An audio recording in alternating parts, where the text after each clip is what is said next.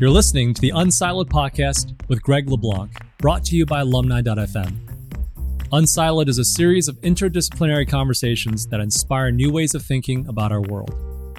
So wherever you are today, enjoy today's episode, and here's your host, Greg LeBlanc.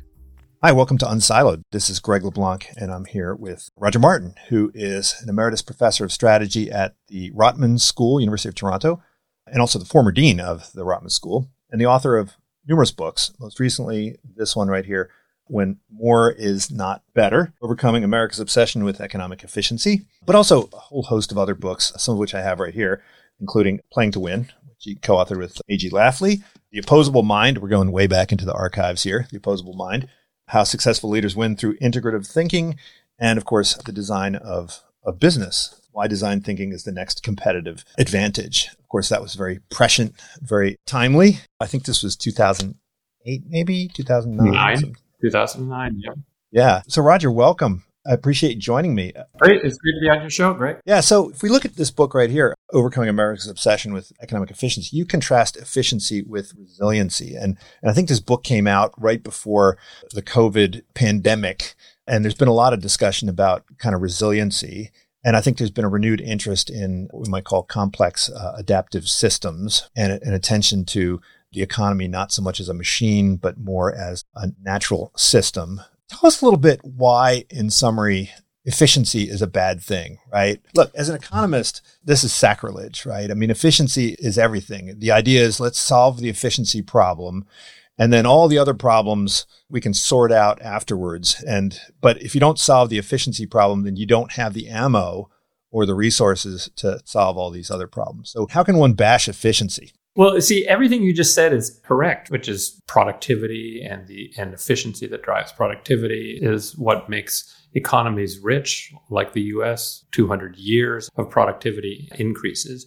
But that's why I call the book When More is Not Better. Generally speaking, more ice cream is better. But at a point, it gets to be too much ice cream and you end up being a blob with your arteries seized up. My argument with efficiency, which is while it is something good and has made America and other countries richer, companies more productive, if you push it past a point, you stop thinking about things that don't lend themselves easily to measurement of efficiency, but help make a system work better, whatever system you're looking at, company, your country, your town, your household, right? If you try to make every relationship with your partner, your children, your dog as efficient as possible, at a point it would become a miserable place, right? And it might actually fall apart because you aren't paying attention to, is this a resilient family or a resilient household or a resilient town? And you might do things if you were a hospital, say, God, having those storerooms full of PPE, man, we could use that space for something else. We could free up that working capital. How much PPE do we really need?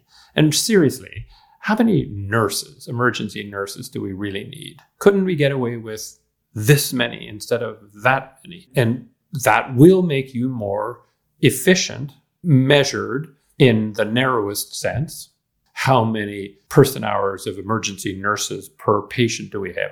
We're going to have fewer of those. Or how many dollars of PPE do we have in inventory versus revenues or number of patients or number of beds or whatever measure? And so when you take the notion that it's always better to have higher measurement of efficiency, measured again in those narrow ways with metrics for it, chances are you will be missing out on things that have made that system kind of work. I don't know if you're married, Greg, but if you are, and if you said an efficient amount of time spent with my spouse is 17 minutes an hour, or when I'm home, yeah, you might end up having your partner think that this is not a relationship that will last.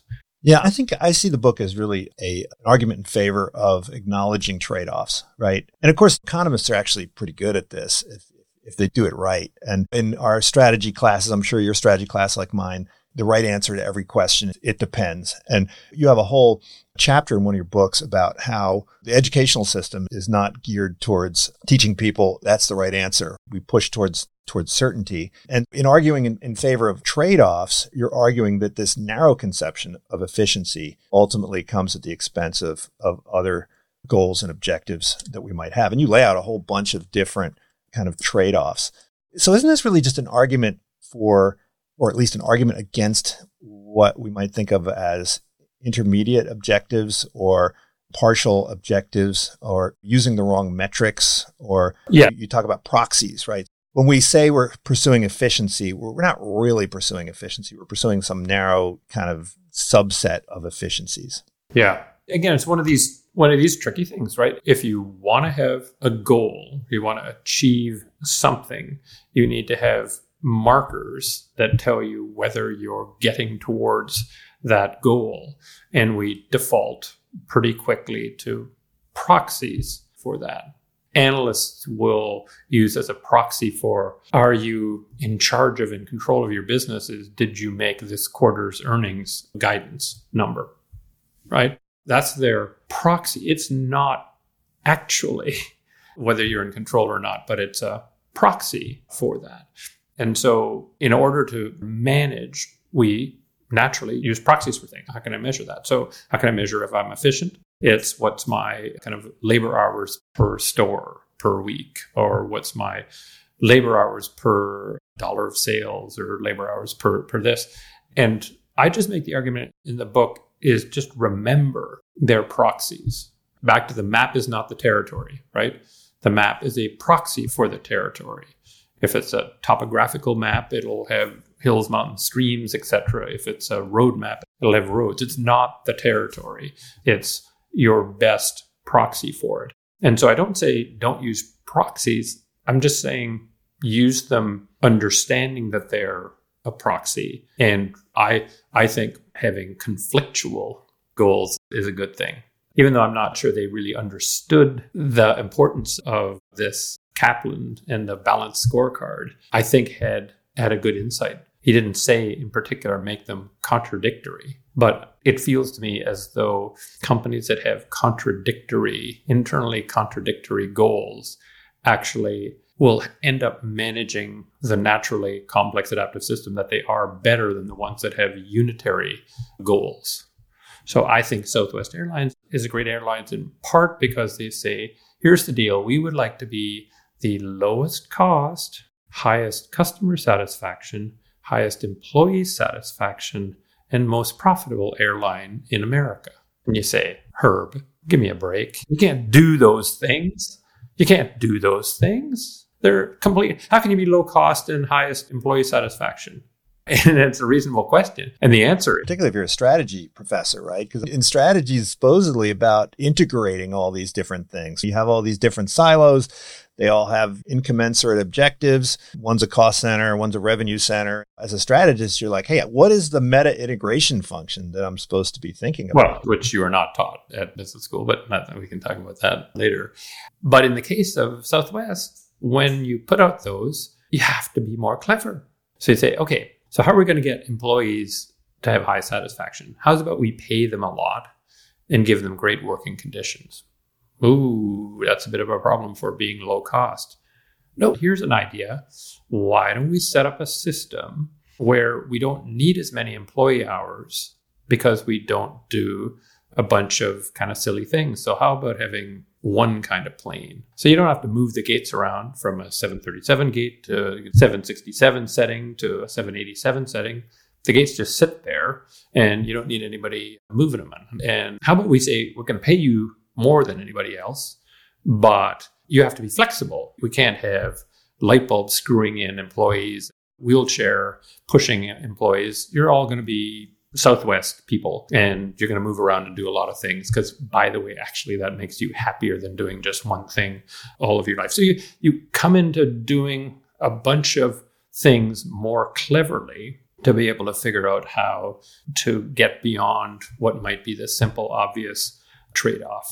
And so I think it's simply embracing the notion that this is a fairly complex system and there are different ways you can manage it. There's not just one way. There's not one optimum. You can't optimize the Amazon jungle, right? You can do things that screw it up. by doing kind of extreme things like chopping down a whole bunch of it or burning down a whole bunch of it. But optimizing is not what you do. You don't maximize the Amazon. You try to manage it in a sensible way that takes into account a lot of things.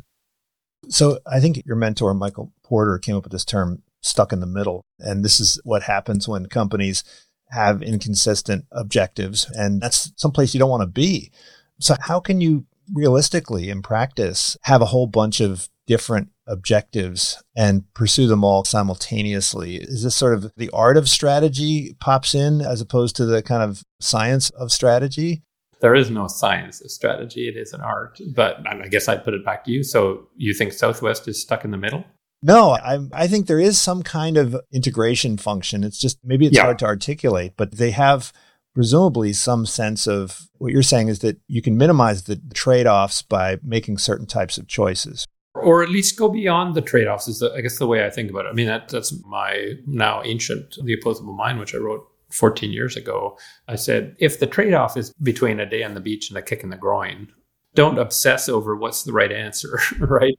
Just do it. But if you're in a situation where it appears to be between something I sort of like but don't really like and something else I sort of like and don't really like, Izzy Sharp, founder of Four Seasons. My first lodging property was a small roadside motel, if you can believe it, the Four Seasons Motor Inn, $15 a night. Then I did another thing. And then my third one was a big city center convention hotel. And I liked some things about the roadside motel and I liked some things about the city center hotel, but I didn't really like both of them. And all of my funders and the banks and everything said, you're either going to be in little motels, Motel 6 and La Quinta and Holiday Inn, or you're going to be like Hyatt and Westin, etc. Choose Izzy. And Izzy said, yeah, I'm just not happy with either of those choices. And he came up with what is now the most successful luxury hotel chain model on the face of the planet and has been for 50 years. For all of those people who say strategy can't last, they've only been on top for 50 years now, only, with nobody approaching them. And it's because he said, that's a choice I won't make. That's a trade-off I won't make.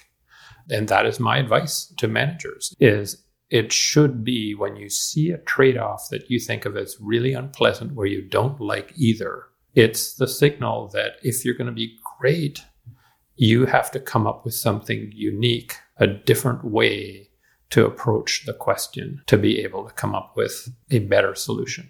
And that they do not teach in strategy. They teach choose. And lots of people, when your professor, kiddies always try to catch you on things. And they say, you're at the opposable mind and playing to win. And playing to win, you said strategy is choice. And in opposable mind, you said don't choose. And I say, that's not exactly what the opposable mind says. And after you've read it, come back and talk to me about that. But what I said, Izzy Sharp chose. I can do the choice cascade for him, is where to play, how to win. Extremely choiceful capabilities, management systems, extremely choiceful. They were just choices he wanted to make, not choices he hated making. And that's what I want executives to do, is don't make choices you hate making. Because that's the law of the jungle, right? He who turns and runs lives to run another day. If you make a choice that's a miserable choice that you don't really want to make, all it'll do is create the need to make more miserable choices, and your life will be miserable.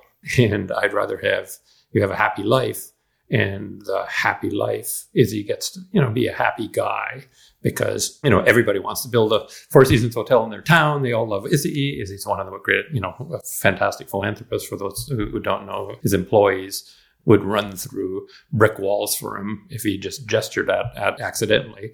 But he gets to be that because when faced with a miserable choice, build another generic kind of motel, build another generic kind of city center hotel, he said, don't much like that. How's about I try something that's different and better?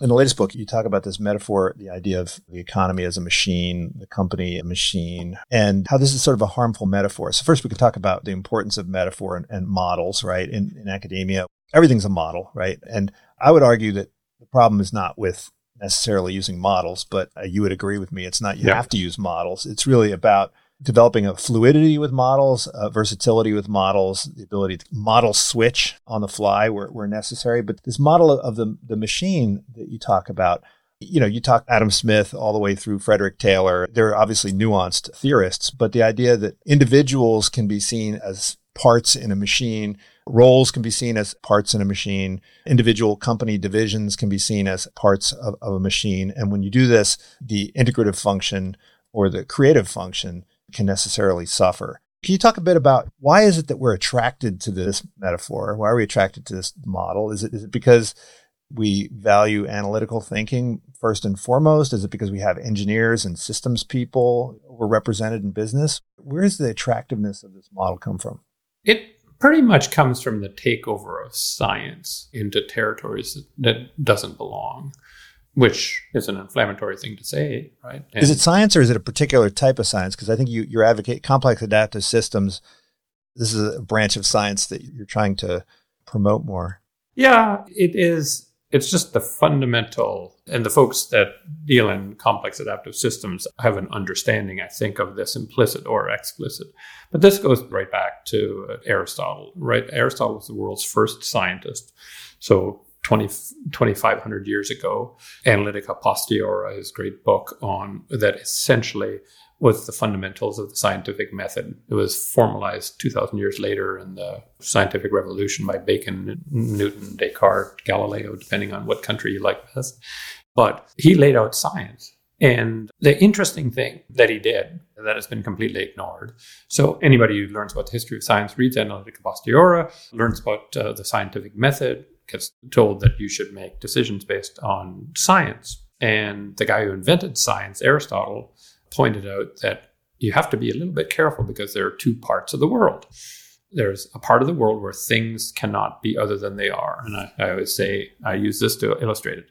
If I let go of this pen, what is going to happen? It's going to fall. Did it fall last week when I did that? Yes. Did it fall 100 years ago when I did that? Yes. Is it going to fall tomorrow? Is it going to fall the next day and the next day? And the answer is yes, because there's this universal force called gravity that kind of shoves everything towards the ground. And so that fits Aristotle's definition of the part of the world where things cannot be other than they are. And if you recall your basic stats class, you were taught if you're going to make inferences from data, what is the quality of the data, the key quality of the data that must be present for you to make inferences to the universe from the sample that you take? It's got to be representative, right? If it's not representative, then any inference you make is deeply flawed and extremely dangerous. The good thing about the part of the world where things cannot be other than they are is when you do samples, when you collect data about pens falling, one thing that people don't often get taught, but they should, is that 100% of all data on the planet is from the past. We have no data about the future yet. So we were sampling from the past, right up to the time we try to make an inference from it. It's all in the past because we have sampled it. Good news, it's representative because it's the part of the world where things cannot be other than they are. So it's representative of this huge pool we call all data, present, past, and future.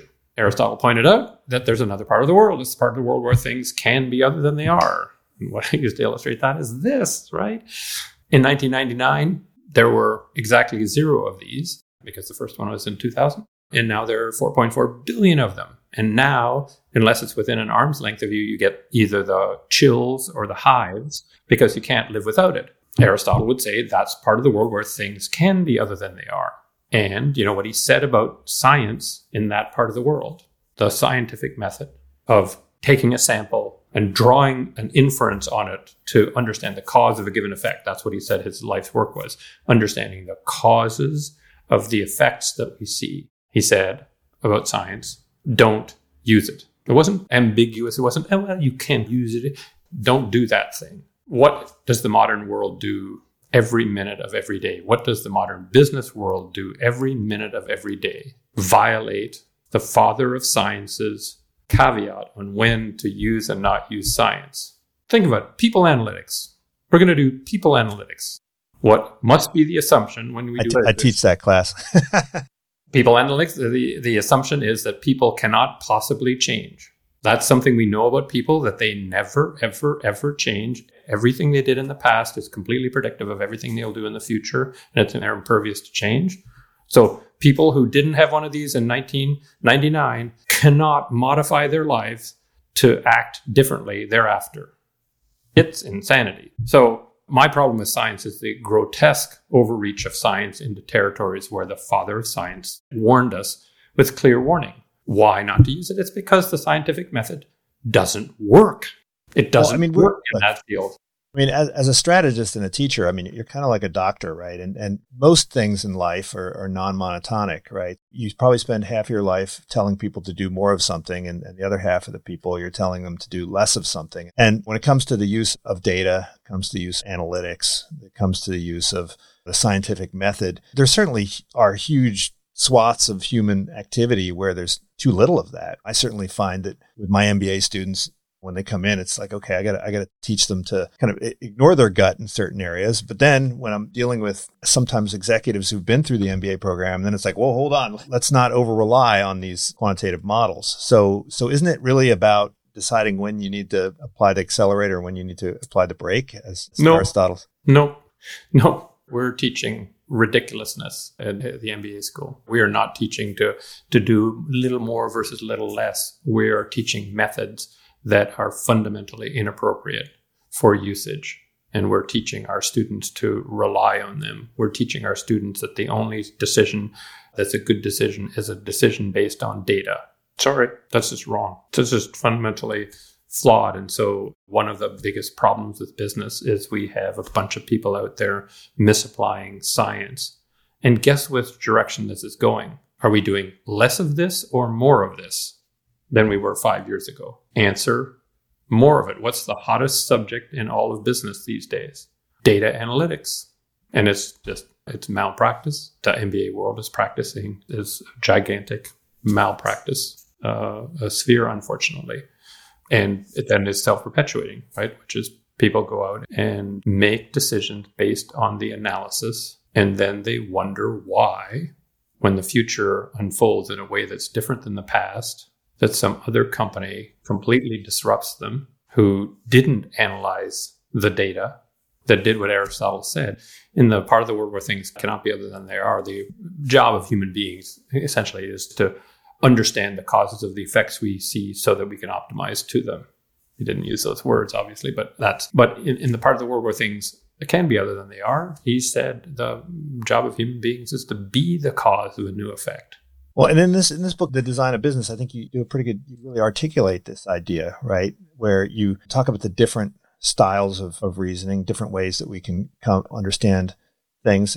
But in that story, you do emphasize that there are these kind of sequences or trade-offs, right? And that there's different approaches depending on the maturity level of the business. When you're at the early stages and where you're engaging in some imaginative process, that's before you convert it into the algorithm. But ultimately, you're, at least my understanding was that your goal was to ultimately convert this inspiration into some kind of algorithm so that you could systematize, rinse, wash, repeat, have management systems in place that enable you to exploit. Correct. And I also point out that one of the reasons for doing that is to give yourself the resources, to free up the resources. Because as you move through what I call in the book, the knowledge funnel, from a mystery to a heuristic to an algorithm to the modern era software, code is you free up resources because you get ever more efficient to explore the next mystery. Because if you don't do that as an organization, you will die. Full stop. And most organizations think that they're done when they have gotten it to an algorithm.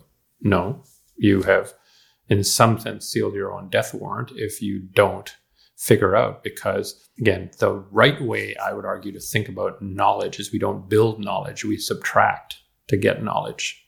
When something is a mystery, you don't know even how to think about it. So you've got to think about everything and all possibilities. And when it's a heuristic, you say, no, you pay attention to these 5 things and they kind of relate to each other this way. And when it's an algorithm, it's A plus 2x plus 3c equals 12. And you've got yourself an algorithm. What's happened is you've left everything out other than those things. And that'll be only good, right? As long as the environment doesn't change at all. And the environment does change. And so you've got to be asking yourself the question, what's the next mystery we solve? And unless companies sort of think explicitly about that, they become one generation companies. They've got one great product that they've exploited to the maximum. And then when other people have figured out all the ways around them doing different things, they die. Windows at one point, if you measured market share, Windows still has whatever it is, 85 or 90% market share of PCs. But if you ask the question, what's the real more important measure of market share? I would argue that the most important measure of market share is number of hours, percentage of the hours spent looking at a smart screen. And if you ask what's Microsoft's share of that, it's getting tinier and tinier because we're spending more time looking at this particular smart screen, right, by far, and things that look like iPads, tablets, etc. And last time I checked, Microsoft's market share of operating systems for this was, I think, 0.2 of 1%, and it's, I think, slightly around 1% for tablets. And so what's happening as they ruthlessly exploit PC operating systems, Windows, giving you an experience that you're going to take whether you like it or not, while other people have said, let them have that. We're going to dominate something else that's going to replace that over time. And that's the problem of exploitation without exploration. Yeah. So you referenced Jim March's distinction between those two.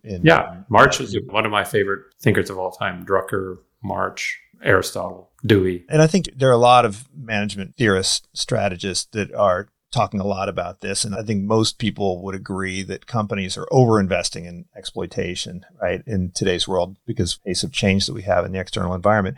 But why is that? Does it really boil down to the models that we carry around in our heads? Is there a reward system or a reward structure that's provided by external stakeholders that kind of reinforces this? Or is this just the way in which we teach our managers in business schools? What is it that's driving this? One would think in a complex adaptive system, ultimately those organisms that are devoting too much to exploitation, they go out of business. And the ones that survive, they presumably learn the lesson. They look over there and say, well, look, why did that one die? I want to make sure that doesn't happen to me. But it seems companies that once they get on the map, they tend to drift into overinvestment and exploitation. So what's really the root cause of this? Well, it's a little bit of all of the above that you mentioned. So one, I think the data is pretty clear that the result of exploitation is the shorter and shorter lifespan of companies. The data, I think, is pretty clear that the lifespan of companies is shortening. Also, the lifespan of senior executives, especially CEOs, is shortening. And as March points out, the rewards to exploration are typically not as proximate and not as obvious and not as easy to measure. So if you're a company that has got a CEO that knows they're only going to be there for 3 years, you ask the question, should they embark in some new exploration activities? Chances are they'll say no. And if they're going to get the crap beaten out of them if they don't meet this quarter's earnings, are they going to dedicate resources to exploration? Kind of no. So I think the capital markets are driving a bunch of this. Public companies, the widely held publicly traded company and the U.S. capital markets used to be a great strength of the U.S. economy. Now it's a major weakness of the U.S. economy. And that's why I think we're going to move to more privately held companies that have an easier time balancing the two. But I think it's also partly the training. You tell me, if you just did a Marchian analysis of the MBA program that you teach in, and if you just sat in every class and just came up with an assessment of how much of that was exploration and how much of that was exploitation, I think you would find that the average amount of time spent in a modern, let's say top 50 kind of, or FT 100 MBA program is for sure under 5%. And if you ask a student at the end of, did you come up with any toolbox for exploration? I bet very few would be able to say yes. They would have been the ones that took some kind of design thinking course in second year. But as far as I know, there are no such courses that are required in the first year. So it's only a certain number of students. And most of the students say, well, that's weirdo stuff that's not going to get me as far as learning more strategy models or finance models. So I think all of those things contribute to it. Part is it's a natural part of what exploration, how it works, which March said. partially how we educate people, partially the capital markets, partially the tenure of CEOs. So I want to get into this business education, obviously something I'm very interested in. And I think it was in Design of Business, talk about how siloed education is, right? And how the different departments don't always talk to each other. And presumably this is also driven by metrics, right? You want to evaluate academics. You got to figure out whether to reward them, give them tenure. So you need these well-defined KPIs. And so we necessarily cut them up into departments or specialist areas, and then we unleash them on the students. And then I think you argue that there isn't really a good integrative function that allows them to put it all together. And this was supposed to be what I think business policy classes, they used to call them, were supposed to do. And then that evolved into strategy, and then strategy became its own silo. And so this seems to be a separate issue from the idea of turning people into noticers. So there's the idea of like, how do you integrate into some single function, understand trade-offs? But then even if you did that well, that you could do that for exploitation or you could do that for exploration. So is this an orthogonal issue, or is this sort of the same issue?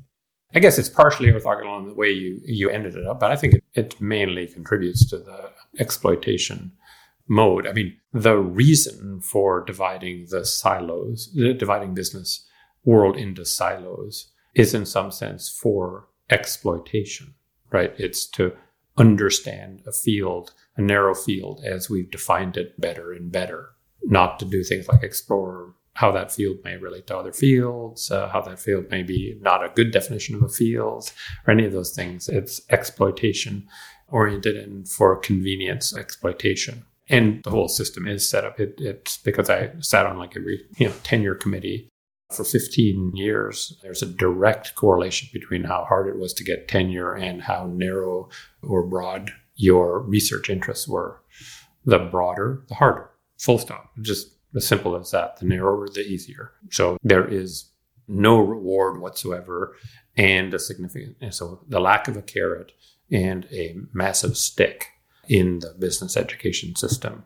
And it's funny you mentioned business policy, because I went, for better or for worse, I went to Harvard Business School and I took business policy. And I grew up at the feet of an entrepreneur. So my dad started a company when I was 2. So I have no recollection of a life other than my dad running a company, a little animal feed manufacturing company. That's now a big animal feed manufacturing company, but it wasn't 60 plus years ago. And so I saw him as the integrative function. He just was, and that was my conception of a business person, is a person whose job was to integrate everything. And so I get to Harvard Business School, and everything's chopped into these narrow silos, and I'm like, okay, it's not the way I remember it, but okay, I'll go with this, because there's this beautiful thing called business policy sitting out at the end of the rainbow, and I will get business policy, and then I will learn something that my dad hasn't already taught me. And I did learn, there was one and only one important takeaway from business policy. Business policy course left with no doubt in the minds of the students that it is better, if you're a senior manager in a general management position, to make smart choices than stupid choices. That was it. I was absolutely sure by the end of the course, because they would show a person making a choice that turned out to be smart, and we'd essentially applaud that. And then we'd have another case on a choice that was certainly stupid, and we'd boo, that's bad. There was no content whatsoever on how one might in advance tell whether one is making a smart or a stupid choice. No content. So Harvard Business School, business policy 1 and 2 in the spring and fall of 1980 had zero useful content.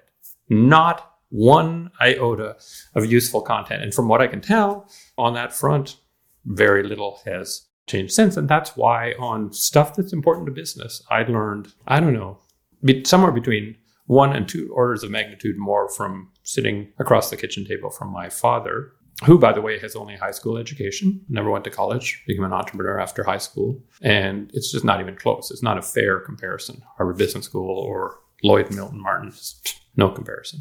And that's because he focused on the integrative function that you refer to. Can we teach this? Maybe this is a errand, yes. Right? Is it something we can formalize? I mean, you talk about your role as a consultant. And when you were a consultant, you viewed yourself in many ways as a teacher. And you would go into companies and I think you describe how in the early days of your consulting career, you would just kind of serve up solutions. And then you realized that you couldn't really do that. You had to actually teach them to make decisions, better decisions going forward. And you gradually learned how to do this. But can you do this through formal instruction, or is this something that requires more experiential learning? I guess I'd say it's a little bit of a combination. The answer is yes. It's like, absolutely. It's just you have to make a study of it. You have to understand what it is and what it entails. And when you've got nobody studying that at all, you're certainly not going to be able to teach it. And business education is set up in the very lazy way education tends to be set up, which is in the business world. I don't want to make this in the real world, but there is it in the business world, right?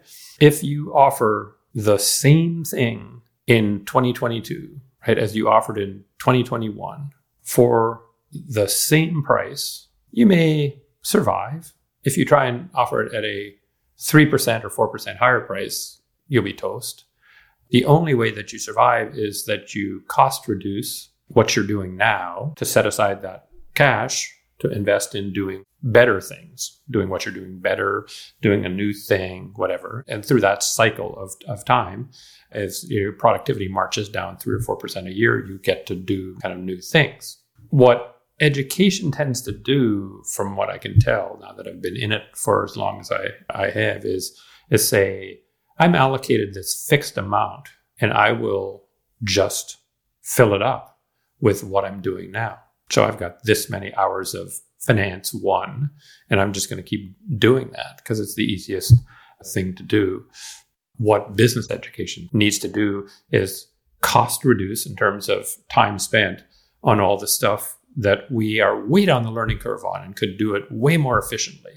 We don't have to have them sitting in class doing stuff that we can get them to do in easier, quicker, faster ways to free up the curriculum for the integrative stuff. And there is no good reason why you couldn't teach what you teach now in business education. It'll take 2 or 3 years to do it, to teach that in 50% of the time, and then create 50% of the integrative function. I do believe that you'd want to have more sort of case real world kind of experience in it, but that doesn't mean it can't be formal. That's what I do for a living. I teach people how to make integrative decisions. And it's totally doable. I have a methodology for doing it, for a set of tools for doing it. It's not like it's undoable. It's just nobody wants to do it in that world. Nobody. I was the only one in my time who wanted to do that. And it was the hardest thing possible to do. I was surrounded by good people. I have nothing bad to say about the people. But if you want to ask the question, are there lots of people in that world interested in doing what you've described? The answer is no, Greg. Business schools have figured out a way to do more or less the same thing over and over again and still jack up their prices from year to year. But somewhere in the early 2000s, we reached peak business education. I think business education graduate business education is going to be in a decline, a steep decline for the rest of time. Not undergrad. There are all sorts of kiddies coming out of high school who want to learn about business. And so undergrad business education, which I don't know, most people don't realize is 22% of the degrees given out in 4-year colleges in all of America. So it's gigantic apparat. MBAs are 27% of graduate degrees, but that's going to absolutely crater. And it's because it's a bunch of strategy decisions led by Harvard Business School. Harvard Business School made a fateful decision when it went to deferred admits, right? Because a key part of Harvard Business School is edutainment, right? The case studies are edutainment, and it makes for better edutainment if you have people who have work experience in the class. And so they said in the 70s, we're going to let you apply in senior year at college, but you'll get what's called a deferred admit. Then you'll have to go out and get a job for 2 years and then come back. And then after a while, they did away with the deferred admits because it turned out to be irritating and annoying for them. It was all about them. But they left with you need work experience in order to win the competition for getting a spot in those hallowed halls. It expanded from 2 years, an original requirement, to 4.5 on average. Most great business schools, yours would be the same, are between 4 and 5 years of work experience, full-time work experience for your students.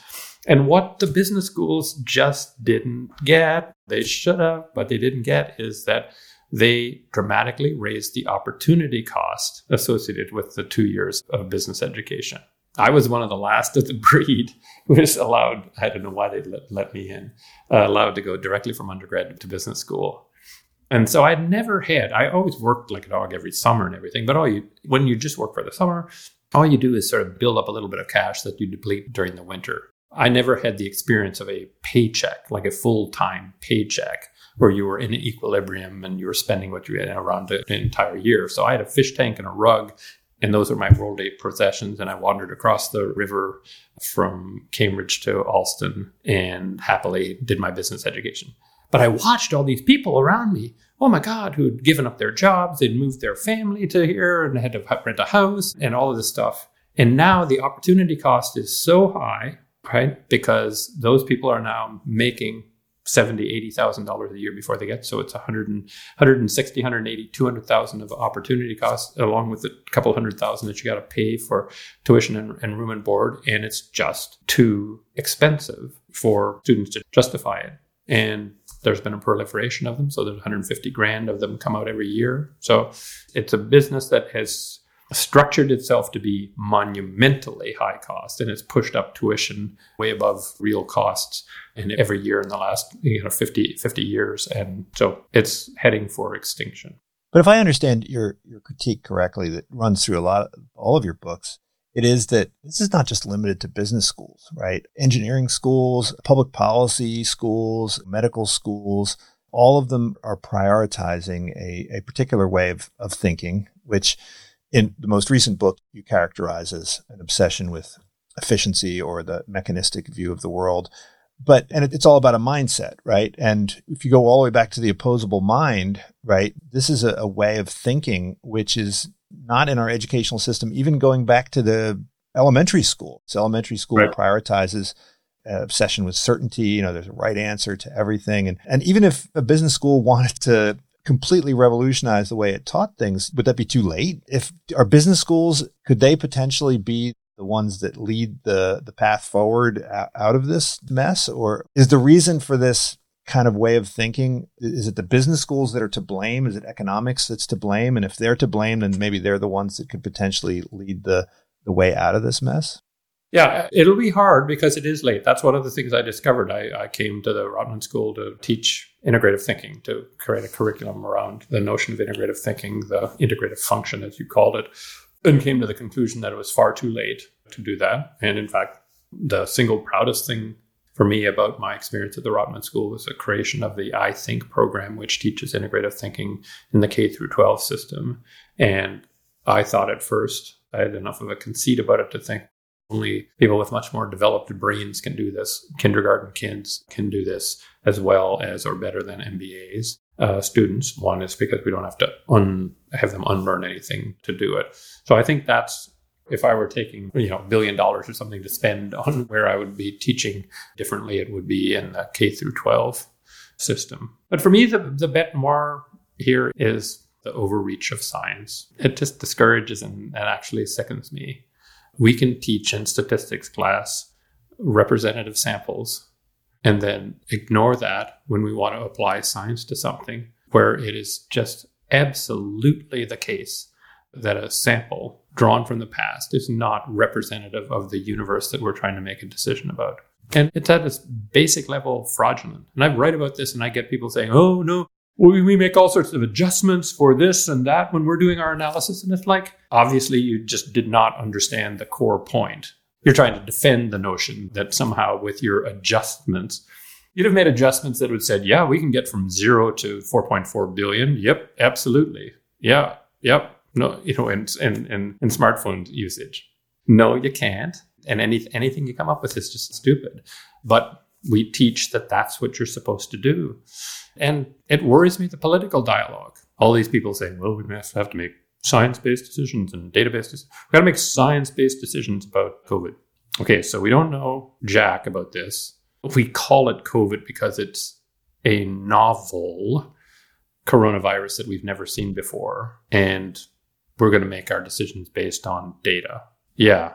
So how did that? But don't you think that some of this is really a wariness about discretion. You talk about how regulators need to have the ability to adjust on the fly, right? And teachers need to have the ability to adjust on the fly. We need to shy away from these rigid metrics. When we give people discretion, I think there's a concern that people will either make decisions out of self-interest or out of laziness, or the teachers aren't going to do their job and we won't have any way of tracking whether they're doing their job, and we won't have any way of measuring whether the companies are actually successful because we can't tie it to these metrics. And if we allow people to sort of hire based on things other than these objective metrics, they're going to be racist and they're going to be sexist and they're going to be exercising homophily, right? So particularly in America, where we were very concerned about whether it's due process or fair treatment, we prioritize these kind of objective standards and objective metrics like no child left behind and so forth. How do we balance the need for some objectivity and accountability with the ability to appreciate the complexity of things? When you say, okay, complex adaptive system, the wings of the butterfly, we don't know exactly how things, doesn't that mean that we're opening up Pandora's box and allowing anyone to use that as a justification for virtually anything?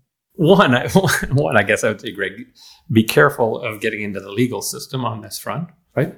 Because does the legal system make decisions based on the analysis, scientific analysis? No. They have what are hopefully wise men and women sitting on benches, weighing things and making what are called judgments. That's why they're called judges. They make judgments. So it's not as though has that system imploded on us and been a total disaster. I don't think so. I guess balance is the word I'd use. I think we've just become completely unbalanced, and we would privilege what is just gruesomely dreadful methodologies that are faux rigorous over this Pandora's box that would happen with discretion. To me, it's more pick your poison. It's not like, oh, well, this kind of works and you're talking about a Pandora's box. This doesn't work. And the inventor of the methodology warned against it. And all of our methodologies are internally inconsistent on this front. Am I not correct? Like, just tell me, do you not teach in statistics in your business school the need for a representative sample in order to make an inference from a sample to the universe? Do we not teach that? Yes, do. You have to. Yeah, we have to. And if you don't do that, these methods are fraudulent, and we'll give you bad. So in statistics, we teach them that. Then we wander over to strategy or marketing or HR and say, you must make database decisions. Go out and collect data that will, by definition, be all in the past. And we don't even say to them, now, are you willing to make the assumption that the future will be identical to the past so that you can treat this as a legitimately representative sample so that you can do your analysis? Are you willing to make that assumption? So just think about it for a minute. Just think. So you're doing people analytics and you're saying, this is what our people currently do and whatever. You're willing to say that they will do the same thing for time immemorial, nothing different for the rest of all time.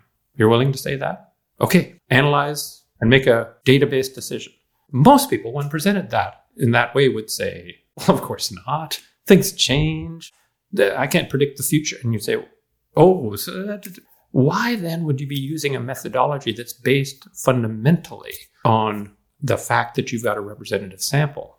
And every analysis you do is based on that. And you're saying you're sure the sample is not representative. Tell me why what you learned in statistics doesn't apply to what you're doing in marketing. And their answer would be, my statistics professor didn't tell me that. My marketing professor didn't tell me that. And so off they go, analyzing past data to make inferences about the future in marketing, when if they did do that analysis and presented it to their statistics professor would say, oh, Greg, I do not see how that sample is representative of the universe. You said, I think one of the most helpful things that you used in your consulting career was the idea of getting people to articulate what would have to be true for their ideas to have merit, right? What would have to be true for their proposals to be workable?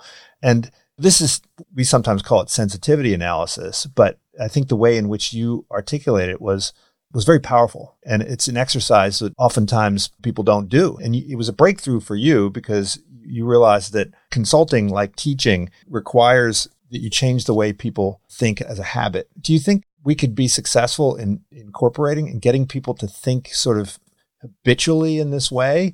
Or is it something that the pressures of everyday decision making tend to push these things under the rug? Because we can say this stuff in class all the time, abductive reasoning, and we can talk about how might we, and we can talk about what would have to be true. And then when people get into the thick of things and the routines, they kind of forget how to think this way sometimes. Yeah, I guess I found that people and companies do glom onto what would have to be true. They like that as a question. One of my favorites was a client who the CEO got everybody a little wristband, one of those little plastic or rubberized wristbands, and that what would have to be true. You should have trade. Do you guys trademark that at Monitor? That would have been like a. No, we didn't. Yeah, none of this stuff I created there that's another whole ball of wax. But after people get taught it does. For a lot of people, it does become natural because it's sort of a fun little check. And what sort of the world of design and design thinking has done for me is I've come more to believe and understand, and Aristotle would like it, is that the job in strategy is to make things that would have to be true that aren't true now true. And so the greatest strategies in the world make something true that isn't now. Arguably, that was Steve Jobs' kind of thing in life. If you ask the question, what would have to be true? People pay 3 times as much for a little white MP3 player with a little wheelie on it?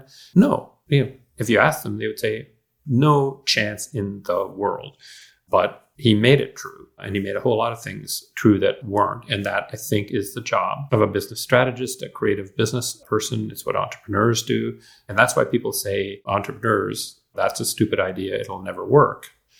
Because they're looking at the data, and the data would say that is currently a stupid idea. And if we just did things the way we did now, it currently wouldn't work. But the entrepreneur goes and figures out a way to make it work. And what would have to be true has this great utility in guiding you to the 1 or 2 things that you would have to invest in an extreme way to make something true. Because if you just said, I'm going to invest in everything, you'll probably not invest enough in those couple of things that would have to be true that aren't true now. So it has utility on that front. But its most useful utility, by the way, Greg, is just in forestalling destructive argumentation. Because if you spend your time asking the question, what is true? People will voice their opinions very aggressively and loud, and they'll just fight. And so if you and I saw something completely differently, if we were asked what is true, we would fight. But if a good facilitator asks, Greg, what would have to be true for this to be a good idea? And even did it in a separate room. And what took me to a separate room and said, what would have to be true? Or what would have to be true may be exactly the same. You just think one thing is true, and I think that thing is not true. So what it helps do is get people to lay out the logic. What's their fundamental logic? And then they figure out that they actually agree on more. Like in the case I've just described, you and I say, oh, wow, we see the logic of this choice is exactly the same. It's just my data says it ain't true and your data says it is true. Okay, then we can at least go after that and say, maybe if we collected some more, if we did this and we did that. So rather than getting us butting heads, it helps get us on the same page that said, yep, this is the way I would make the choice. But I believe different things than you believe. And then we can work on just that. Not the logic. Well, in the latest book, you talk a lot about frictions, right? And how do you create frictions and speed bumps? And how do you incorporate them into decision making? How do you incorporate them into kind of organizational design? I found this to be super interesting. I find this to be something that you see in design thinking quite a bit. You see it in architecture, right? You see it in how you can shape the environment. It kind of tied back together this idea of, you create the models and the models shape you. You create the environment and the environment shapes you. You create the decision-making process and the organizational process, and then that kind of shapes you. Is this going to be a new discipline? Are we going to have a course on inefficiency design, optimal frictions? Could we spin out a whole course on this? I think you could. I'm not sure anybody would be interested in offering it, but yeah, you could. And I think it would be useful. And it would be useful to have a course. I mean, it would be more of a public policy school course, I can imagine, which is the intelligent design of friction. All friction is not good, but there is some friction that we need to put in systems to make them continue to work. I don't know if you're a football fan, but when the West Coast offense and Bill Walsh and the West Coast offense was ripping apart defenses and threatening to throw off the offensive defensive balance in the league and make it just a little more like the NBA where you just race up and down the floor and score points. They put friction into the system, right? What was the friction? Your cornerbacks now can chuck the receiver. It's so technical. You can chuck the receiver once within the first 5 yards from the line of scrimmage. Don't you love that? I just love that. So incredibly specific. Not twice, not 7 yards, 5 yards, once. But that put friction into the pass routes in the West Coast offense that brought offense and defense back into balance. And so that is representative of really clever design of friction. It didn't destroy the game. It took a little while to adjust to it, but I would argue that it made the game better. You talk about competition committees, and antitrust law is an area where we could discuss that all day as well, but that's also about creating frictions and for system-wide optimality. But I want to end with the business school. So you said at one point that when you wanted to leave behind a business school that was unrecognizable compared to the one that you found when you took on your deanship. Do you think you succeeded?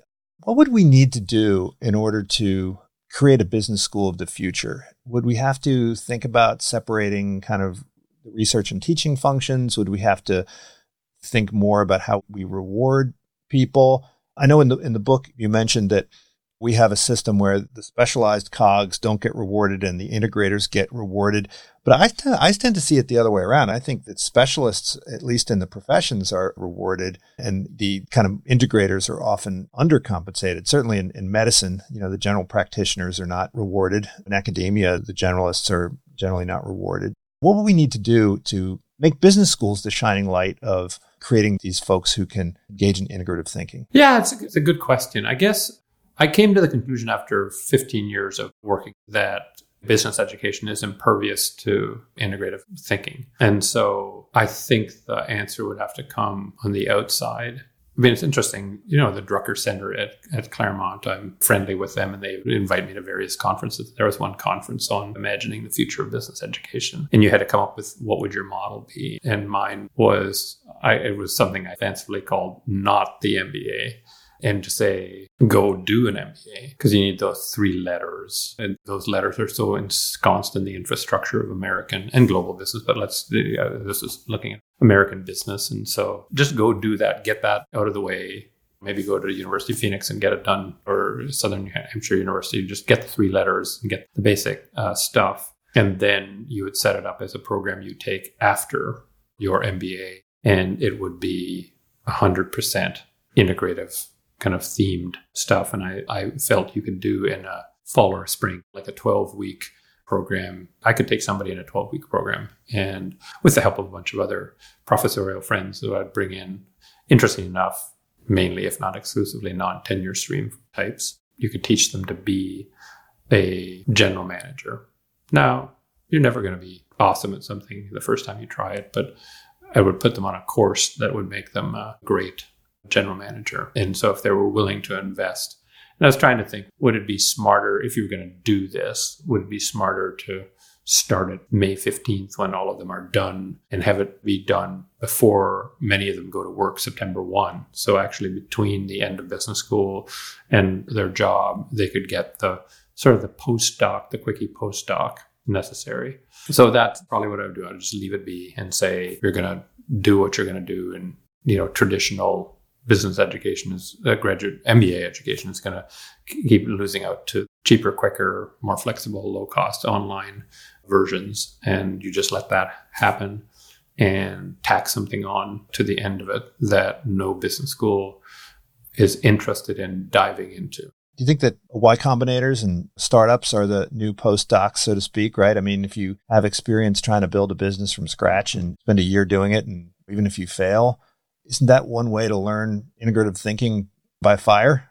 Yeah, the Tom Wolfe approach. Send them up, and if they crash, they aren't a pilot, and if they land, they're a pilot. Like, I think it's that. I guess I'm nerdly enough, Greg, to think that I'd want more content. Now, it's not as though they don't have content. Y Combinator does. And we had a thing at the Robin School that's been very successful called CDL, Creative Destruction Lab, that was sort of built on a Y Combinator model. So it's not so there isn't any content by any stretch of the imagination, but I'd want a little more content-rich thing than the incubators. But I'm all for them. I funded one, raised money for one, got it off the ground. So it's not like I'm not for them, but I think there's more content to provide. And if I ask me, why don't you just do it, Roger? I kind of love what I do now. I love advising CEOs on strategy and teaching them to be better strategists and writing. And so I don't have the fire in my belly for, if you will, traditional education at this point. But you could do it, Greg. I might just do it. Roger, this has been fantastic. We barely even scratched the surface of this book, When More Is Not Better. There's a whole lot of great stuff in there about models, thinking in models, about resiliency, about different trade-offs. We didn't even talk about Gauss versus Pareto. We could go into that. Connectedness and the winner-take-all society. We could get into that on another day. But I also recommend all these other books. Playing to Win, this is a sort of a Bible of strategy for a lot of folks. And the Cascade of Choices, has sort of entered the lexicon of business strategy. The Opposable Mind, Design a Business. You've done so much to help what we now call design thinking get incorporated into the business school curriculum.